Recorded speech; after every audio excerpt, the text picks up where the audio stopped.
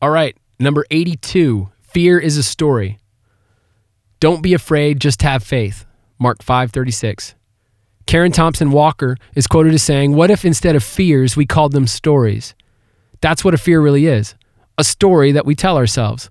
It's a kind of unintentional storytelling that we were born knowing how to do. Your fears are just stories.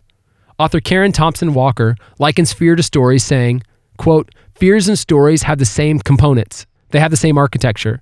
Like all stories, fears have characters. In our fears, we are the characters.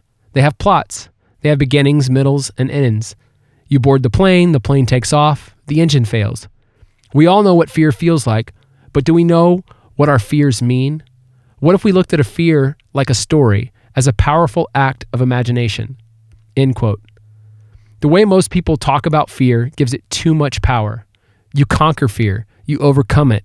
It's something you fight against. It's something that holds you back. But if fear is just a story, then you always have a choice to believe whether it's true or not. You have the power to project yourself into a fearful story, or you can decide to project yourself into a different one. It's entirely up to you which story is worth believing. A friend recently shared with me that he thought his coach didn't like him. He was afraid that no matter what he did, he could never earn his coach's favor. Unfortunately, like all of us, this fear led to all kinds of other fears. Afraid of his coach's opinion, my friend grew timid and judgmental whenever he was in his presence. My friend stopped speaking up in meetings. He refused to ask his coach for help. And eventually, he quit working hard in practice for fear of being noticed at all. One fear led to another, and on and on. When we talked, I asked my friend, "But what if your coach doesn't not like you? What if he likes you? What if you're misinterpreting your coach's style and taking things too personally? Wouldn't that change things?" It's amazing how believing one false storyline can lead to all kinds of other crazy storylines, none of which are close to being true.